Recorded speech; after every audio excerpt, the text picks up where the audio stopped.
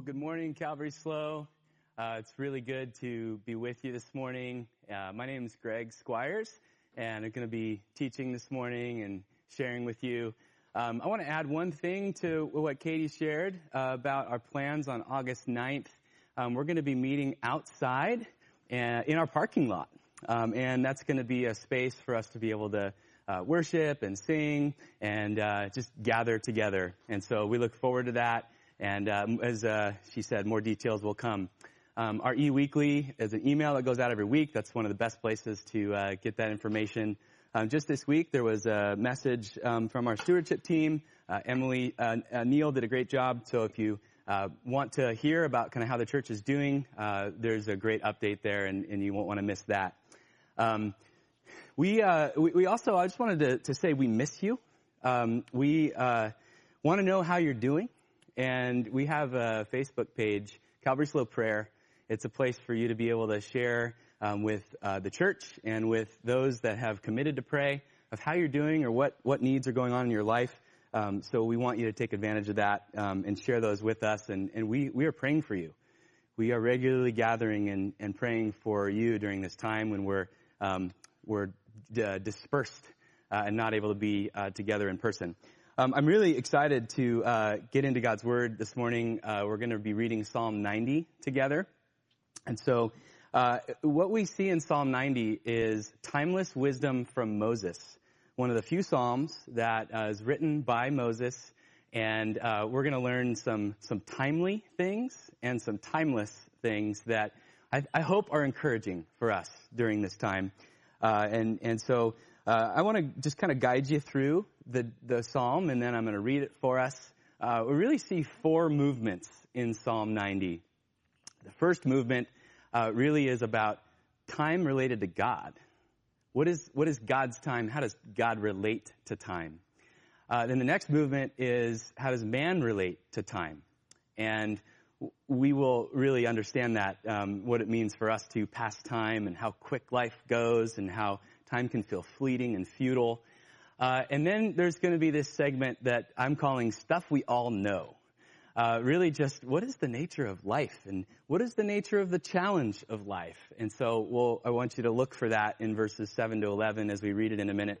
And then there's some really good, encouraging and challenging prayers that Moses will lead us through in the last part of the chapter. And that's really where we're going to spend the majority of our time in really asking the question, what does wise living look like? And especially in this season, I hope to be able to comment on what wise living looks like during this time and how we can really press in and have God lead us and shape us. So let's read Psalm 90 together, and then I'll pray and share some thoughts. Lord, you have been our dwelling place in all generations. Before the mountains were brought forth, or ever you had formed the earth and the world. From everlasting to everlasting, you are God. You return man to dust and say, return, O children of man, for 1,000 years in your sight are but as yesterday when it is past, or as a watch in the night. You sweep them away as with a flood. They are like a dream, like grass that is renewed in the morning. In the morning it flourishes and is renewed, and in the evening it fades and withers. For we're brought to an end by your anger, by your wrath we're dismayed. We've set our iniquities before you, our secret sins in the light of your presence. For all our days pass away under your wrath. We bring our years to an end like a sigh. The years of our life are 70, or by reason of strength, 80. Yet their span is but toil and trouble. They are soon gone and we fly away. Who considers the power of your anger and your wrath according to the fear of you? So teach us to number our days, that we may get a heart of wisdom. Return, O Lord, how long? Have pity on your servants. Satisfy us in the morning with your steadfast love, that we may rejoice and be glad all our days. Make us glad for as many days as you've afflicted us, for as many years as we've seen evil. Let your work be shown to your servants and your glorious power to their children. Let the favor of the Lord our God be upon us and establish the work of our hands. Yes, establish the work of our hands. Lord, we pray that together this morning. there are parts of what we just read that really resonate with our soul, that sometimes life feels futile or fleeting. Sometimes it feels hard. Sometimes it feels like it's just passing away, as if it's out of control. Yet, Lord, we want to pray these same prayers, Lord, to satisfy us, to make us glad. Teach us to number our days. Establish our work, Lord. May the favor of the Lord be upon us. So we pray those things this morning, and God, would you, through your Holy Spirit and through technology and streaming and an ability to gather even when we can't gather, Lord, would you be honored in just what's spoken this morning, and may your Spirit prick our hearts and draw us closer to you. In your name, amen. So we see these four movements in Psalm 90 where we're really first understanding God and how God fits into time. God is an everlasting God. God has existed from the beginning of time. He created time, and he is an eternal God. Before the mountains were brought forth, before the earth was formed, before creation, God was present. You really have to stop and think about that for a minute, that we don't really understand what it means to exist before time or exist before the earth. It really blows our mind when we try and understand God on an eternal nature, on an eternal perspective. But then he starts to describe how 1,000 years are but as yesterday, and as if it's a day that is past. And that's where, we start to begin to compare the way God experiences time to the way the man experiences time. Man being temporal. Man has days that are numbered. It says that maybe it's 70 years or 80 years that we might live. But just think about how we experience time differently at different times of our life. Think about a 5-year-old. I have 2 of those. And think about the way they think about a week. How long is a week? How long is a year until their next birthday?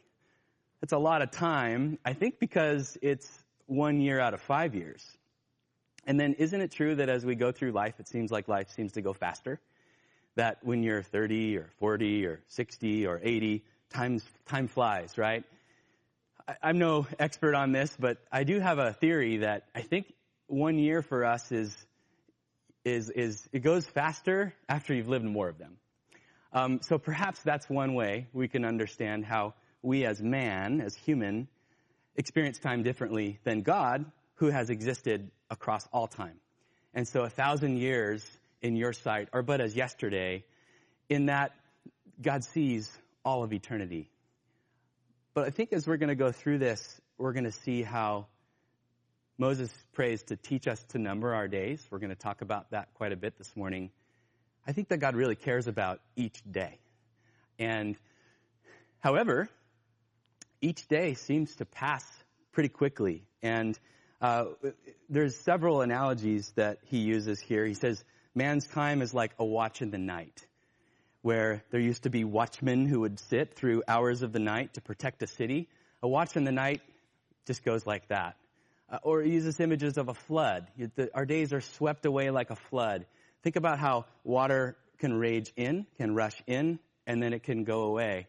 I grew up in Northern California, and there were rice fields around us. Have you ever seen a rice field?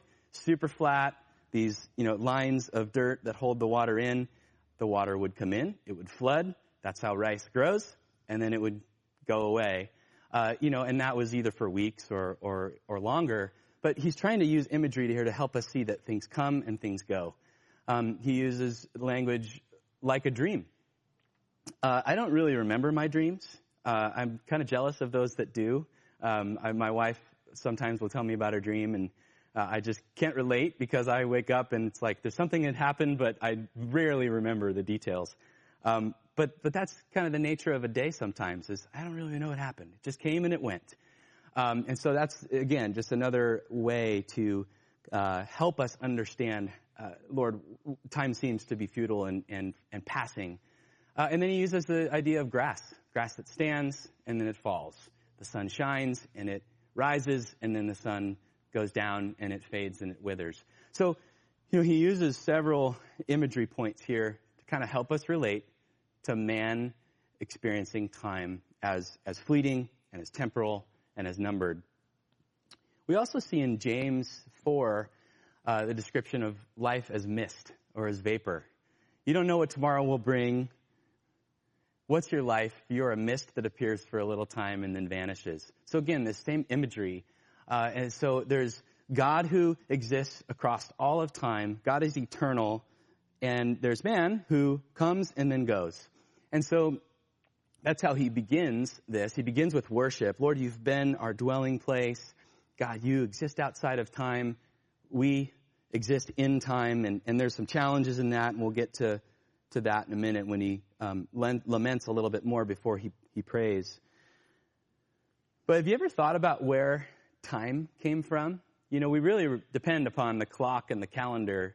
And so I was kind of curious about that. So I'm going to read a couple of notes from you from Wikipedia, the place where we can learn lots of things. So listen with this. Where did time come from? Artifacts from the Paleolithic period suggest the moon was used to reckon time as early as 6,000 years ago. Lunar calendars were among the first to appear with either 12 or 13 lunar months. That's 354 or 384 days. Without intercalculation to add days or months to some years, seasons quickly drift in a calendar based solely on 12 lunar months. Lunisolar calendars have a 13th month added to some years to make up for the difference between a full year, now known to be 365.24 days. So 6,000 years ago, it's believed that the moon was used to track time. It's the best they got and the best they could guess. The God who created time and man who's trying to figure out how to put a clock or a calendar together. So then the reforms of Julius Caesar in 45 BC put the Roman world on a solar calendar using the sun. So this Julian calendar was faulty in that its intercalculation still allowed the astronomical solstices and equinoxes to advance against it by about 11 minutes per year. Sun, closer, 12 months, but still off by 11 minutes per year. So Pope Gregory VIII introduced a correction in 1582. The Gregorian calendar was only slowly adopted by different nations over a period of centuries, but it's now by far the most commonly used calendar in the world. So this guy Gregory, he must have been brilliant if his name was Gregory. He put together this modified solar calendar where we use now the term leap year to compensate for these 11 minutes per year. So think about this. God creates time. Man exists within time. Our days are numbered. We don't understand how God created time, but yet we try to mirror or match what he created. And you know, we've, in a way, been able to figure it out as close as we can through 6,000 years of study.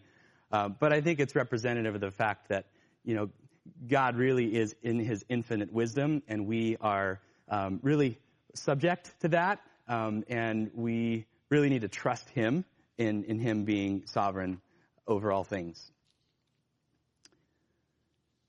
So he talks about time with God and man having different clocks, beating to a different clock. And then he spends a few verses talking about the futility of life and how days pass away.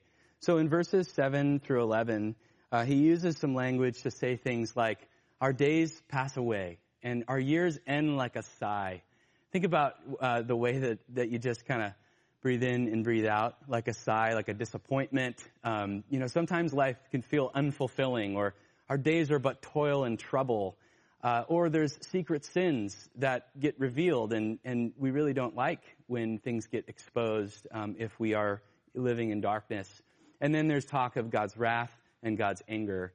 And, you know, there is a reality in Scripture that speaks about the nature of our sin leading to destruction and how there are consequences and punishment for our sin.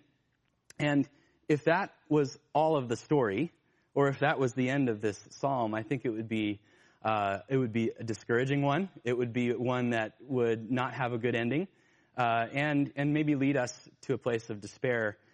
But I think there's some good news here, and I think Moses takes a moment here to transition from speaking about the futility of life to speaking about how our moment just comes and it goes, and we live perhaps under God's wrath and God's anger. But that's not the whole story of the Bible. When we study Jesus and we see the way he says, "Come to me, all who are weary and heavy laden." Jesus says, "I am the good shepherd. I know my sheep, and they know me." There is so much throughout Scripture that speaks of the love of God.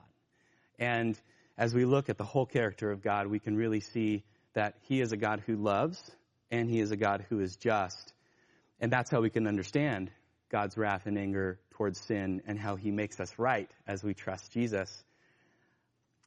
So as we understand time and how God exists in eternity and we exist in a temporal nature, sometimes it leads us to a place of saying, "Lord, would you teach us how to live in light of that? Would you teach me to understand how to live in today?" And that's what Moses does. He transitions and he begins to pray in a way, I think, to teach us how to pray, to teach us to come to God and say, "Lord, would you help me to live today, to honor you? Would you help me to release my plans?" We're going to talk in a minute about making plans and how sometimes that can feel futile, even especially during this season. And we're going to talk about how, Lord, would you establish the work that I do? And may your favor be on that work. So that's where we're headed, and I want to encourage us with a few thoughts in this here. So teach us to number our days that we may gain a heart of wisdom. I think the point of that prayer is really to say, Lord, I want to live wisely. And Ephesians 5:15 really captures this well. It says, "Be very careful then how you live, not as unwise, but as wise, making the most of every opportunity." And what we see here is Paul encouraging the church in Ephesus to pray this way and to say, Lord, how do I make the most of every opportunity in front of me? Lord, how do I live in a way that redeems today and to live wisely in this moment? So let's talk about this word redeem. Sometimes we don't quite understand redemption or how something can be redeemed. But I think about having a ticket to get into a game or to get into a movie. And that ticket in itself, it really doesn't have value until it's redeemed to then be able to experience what's on the other side of that. That's what I think of when I think of the word redeem. Redeem the time. Redeem the day. Make the most of the day. Turn it into something good. Turn it into something that has great value. Or I've been looking at some fruit on our counter. We have some peaches and plums in great volume with a couple of trees that are producing really well. And there are some that tomorrow are not going to be any good. And so to eat it today is to redeem it. It's to turn something that in itself, may not be good, or you may not be able to experience the goodness of it until you consume it, until you convert it into something that's good. So we say, Lord, teach us how to live wisely. Teach us how to embrace today, to number our days, to count our days. Paul continues in Ephesians 5 after he says, making the most of every opportunity, not living as unwise but as wise. He says, therefore don't be foolish, but understand what the Lord's will is. And this is a very powerful encouragement. What it's saying is the will of God can be known. Don't be foolish, but don't get drunk with wine, but be filled with the Spirit, he goes on to say. And we can understand what God's will is as we seek him, as we listen, as we wake each morning and say, Lord, what do you have for me today? We're going to talk about that in a minute, about how we say, Lord, satisfy me with your unfailing love today. Lord, show me how I'm to live today. But I think we should be encouraged to find that we can make the most of what's right in front of us, and we can know what God wants for us this day when we say, Lord, teach us to number this day. You may remember the movie Dead Poets Society with Robin Williams. Did you see this one? He's got a moment in there, and it's kind of stuck out for me. It's been 25 years since I've seen it, but he gets these young men together, and he gets quiet with them, and he says, Carpe diem. Seize the day, boys. Make your lives extraordinary. And that's always stuck with me. Carpe diem is Latin for seize the day or seize the moment. And, I think that's what Moses is encouraging us to do in light of what he's helped us see about time. And I think that's what Paul is encouraging us to do, to live with wisdom and to live today. So let me read a few more verses for us to round this out. 1 Corinthians 16, Paul again saying, be on your guard, stand firm in the faith, be courageous, be strong. 1 Peter 4, the end of all things is at hand. Therefore be self-controlled and sober-minded for the sake of your prayers. 1 Thessalonians 5, so then let us not sleep as others do, but let us keep awake and be sober. For those who sleep, sleep at night. Those who get drunk are drunk at night. Since we belong to the day, let us be sober, having put on the breastplate of faith and love, and for a helmet, the hope of salvation. So that's my prayer for us in this time. How are you doing with living in today? Has this season caused you to be on alert, sober-minded, engaged, and recognizing I need the Lord today? Or has this season, this strange time, caused you to be disengaged or caused you to be caught up in something else or concerned about a week or a month or a year from now, which there's so much uncertainty? I think the encouragement for us is to be alert, to be of sober mind, to not be engaged in other things that either distract or take us away from really pressing in to say, Lord, what do you have for me today? How can I number this day? How can I make this day count? And that's what we would call thoughtful, intentional living, where you wake up each day and say, Lord, how can I live intentionally for you? And so maybe you hear that and you go, okay, Greg, that sounds nice. That sounds like what I want, but I don't feel that. Where does the energy for that come from? Where does the motivation for that come from? And what if it feels like, I've tried, but it just seems like I make a plan, it doesn't work out. Or I try and it just doesn't work out. Does planning seem futile in this time? There's a little graphic here that maybe you can relate to. Make a plan? Nope. Make another plan? Nope. How about plan C? I think we can all relate. A lot of plans have changed in these past 4 or 5 months. But I think God has something to say about that. And I think he wants to encourage us to really walk with him as it relates to intentional living, wise living, thoughtful living. I want to live for his kingdom purpose. If we've been redeemed and we've been made right with God, or our eyes have been opened, our desire is to live for him. But sometimes that can be hard. Sometimes it can feel like I don't even know what to do today. I don't even know what next week's going to look like. So let's talk about this for a minute. Let's talk about planning and what the Bible has to say about making a plan. James 4 says, "Come now, you who say, today or tomorrow we will go into such and such a town and spend a year there and trade and make a profit. Yet you do not know what tomorrow will bring. What is your life? You're a mist that appears for a little time and then vanishes. Instead, you ought to say, if the Lord wills, we will live and do this or that." Proverbs 16 says, "The heart of man plans his way, but the Lord establishes his steps."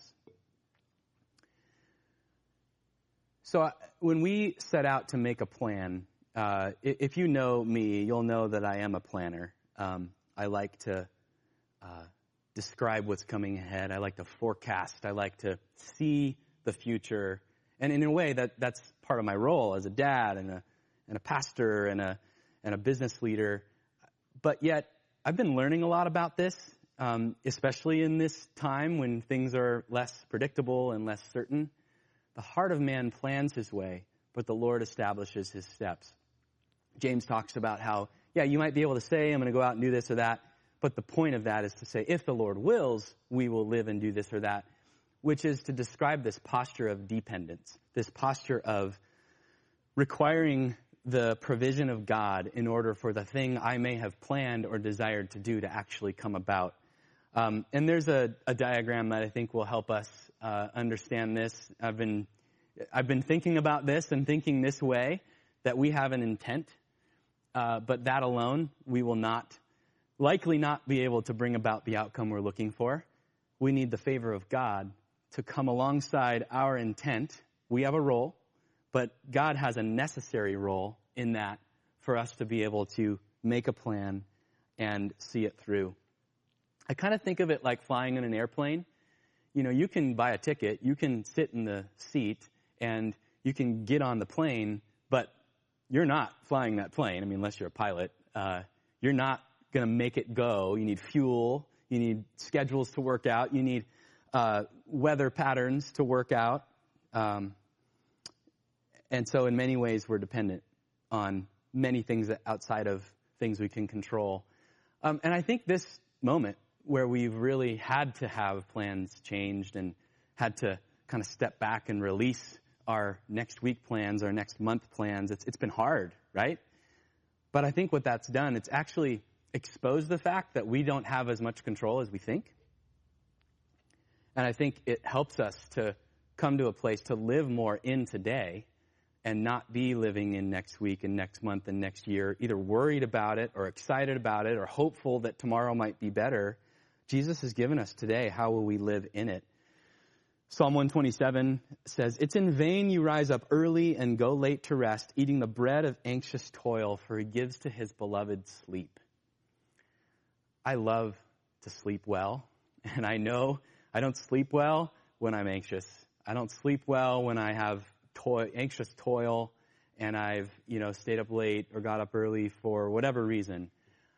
There's a blessing in having restful sleep. But the point of this is to say it's in vain you rise up early and go late to bed. It's not that we shouldn't work hard. It's not that we should not put forth our best efforts. We're going to talk about work in a minute here, but the point is that God's favor, God's provision, coupled with our intent is what's necessary there. We'll read in a bit. The rest of Psalm 127 says, "Unless the Lord builds the house, those who build labor in vain. Unless the Lord watches over the city, the watchmen stay awake in vain." It's that they both are necessary, right? I have to show up. God has to do the work. And then let's read Ecclesiastes 7. "In the day of prosperity, be joyful. In the day of adversity, consider. God's made the one as well as the other, so man may not find out anything that will be after him." God's created each day. And some days are great, and some days are tough. And that's the nature of life. But what if our prayer each day was, "Lord, would you teach us to release our plans? Lord, would you teach us to trust you with the outcome for each day and to embrace today, to number today as if it's to be redeemed and to be dedicated to your purpose?" So a couple of ways to do that. We're going to transition into talking about, Lord, satisfy us in the morning with your unfailing love and establish the work of our hands. So I'll cover those two things and then I'll close here in a minute. But as you go through your days, Moses is encouraging us to say, "Satisfy us in the morning with your unfailing love, your steadfast love, that we may rejoice and be glad all our days." Lord, make us glad. Psalm 5 says, "O Lord, in the morning you hear my voice. In the morning I prepare a sacrifice for you and I wait in expectation." There's a longing there. There's a desire. There's an expectation that I want to show up in the morning, in the cool of the day, the quiet of the day, after the Lord has given me sleep. So Lord, I'm expecting something from you. Lamentations 3. "The steadfast love of the Lord never ceases. His mercies never come to an end. They're new every morning. Great is your faithfulness." Psalm 130. "I wait for the Lord. My soul waits, and in his word I hope. My soul waits for the Lord more than watchmen for the morning." How do you think the watchmen looked for the morning at like 4 a.m.? If it was your job to stay awake at night and guard the city, I think you'd be hopeful. I think you'd be eager. I think you'd be longing for that sun to rise. And he's saying, "My soul waits for the Lord. In his word, I hope." Jesus did this. He woke up each morning, and we see all throughout the Gospels where he would go away to a quiet place to pray because he said, "My food is to do the will of him who sent me." He had to know what the will of the Father was. He had to listen. He had to ask. He had to get to a quiet place, away from the crowds, away from his disciples, and he'd say, Lord, what is it that you have for me today? Am I in this city or that? Am I to speak to this crowd or not? Am I to heal this person or not? What is the state of their heart? How do I respond to this person or this crowd or this challenger? Jesus did this. So what we find in the morning is there's something special about it. There's a poise to hear. There's a willingness after the night of sleep, Lord willing, we've gotten a night of sleep, to say, Lord, what do you have for me this day? There's a hunger, there's an eagerness, there's a longing like the watchman. There's a refreshing newness like the mercies are new. There's a clarity, not a confusion. How many of you had a trouble yesterday and you slept on it and then the next day it became more clear? And there's a joy and a rejoicing and a satisfaction. I encourage you in this time, we can't gather as we would want. We can't be in community as we want. But you have God's Word. You have God's Spirit. You have the ability to take a walk in the morning or sit and watch the sunrise or have a moment to say, Lord, what do you have for me today?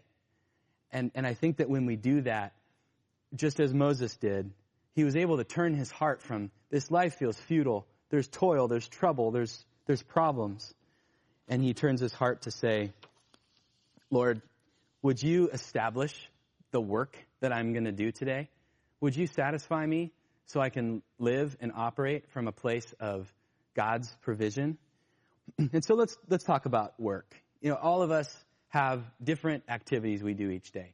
Some of us have children and care for them. Some of us work a job. Some of us are students. But all of us have work that God has invited us to do.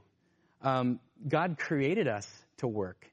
God, from the very beginning, he put Adam and Eve in the garden, and he said, till the soil and make it fruitful and multiply.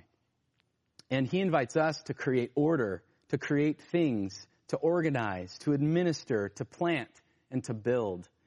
And that is a great calling and something that we can actually get very excited about and find the gift of enjoyment in work. And we see that Ecclesiastes, Solomon talks about this. He talks about the nature of work being futile. There's quite a bit in the book of Ecclesiastes that parallels what's spoken here. So if you're looking for some follow-up reading, read through the book of Ecclesiastes and see how Solomon processes some of this futility and some of what he calls vanity or meaninglessness. And what he does, though, is he helps us see that it is a gift of God to enjoy what he's given us. I perceive there is nothing better for them, the people, than to be joyful, to do good as long as they live, that everyone should eat and take pleasure in all his toil. This is God's gift to man. And so my hope for you is that you can find pleasure in the work that you do. And that's actually something I'm very passionate about personally. And if that's something you want to talk about ever, I'd love to talk to you about that. I'd love to sit down and hear what do you believe your life calling is, and how do you engage in your work. It's a thing I've thought a lot about. But I believe that God has invited us to pray this prayer that says, Lord, would you let your work be shown to your servants and your power to your children? Go back to that other slide. I'm going to read it. Would the favor of the Lord our God be upon us and establish the work of our hands? Yes, establish the work of our hands. Isn't that diagram where it's saying, Lord, would your favor be on us and establish the work that my hands are going to do? I have a role, but unless the Lord builds the house, the workers labor in vain. Unless the Lord watches over a city, the watchmen watch in vain. And so that's my encouragement for us this morning as we wake each day and have this prayer each day that says, Lord, would you satisfy us with your unfailing love? Would you make us glad despite the toil and trouble we may feel?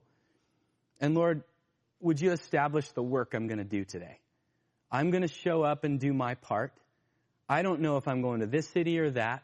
I don't know if I'm going to spend a year there. But Lord, if it's your will today, I want to do what's going to honor you. And I think that's actually what brings the joy, because our expectations are aligned with God, which is not being foolish, but understanding what the Lord's will is. We can find what his will is, especially if we wake each morning and say, Lord, what do you have for me?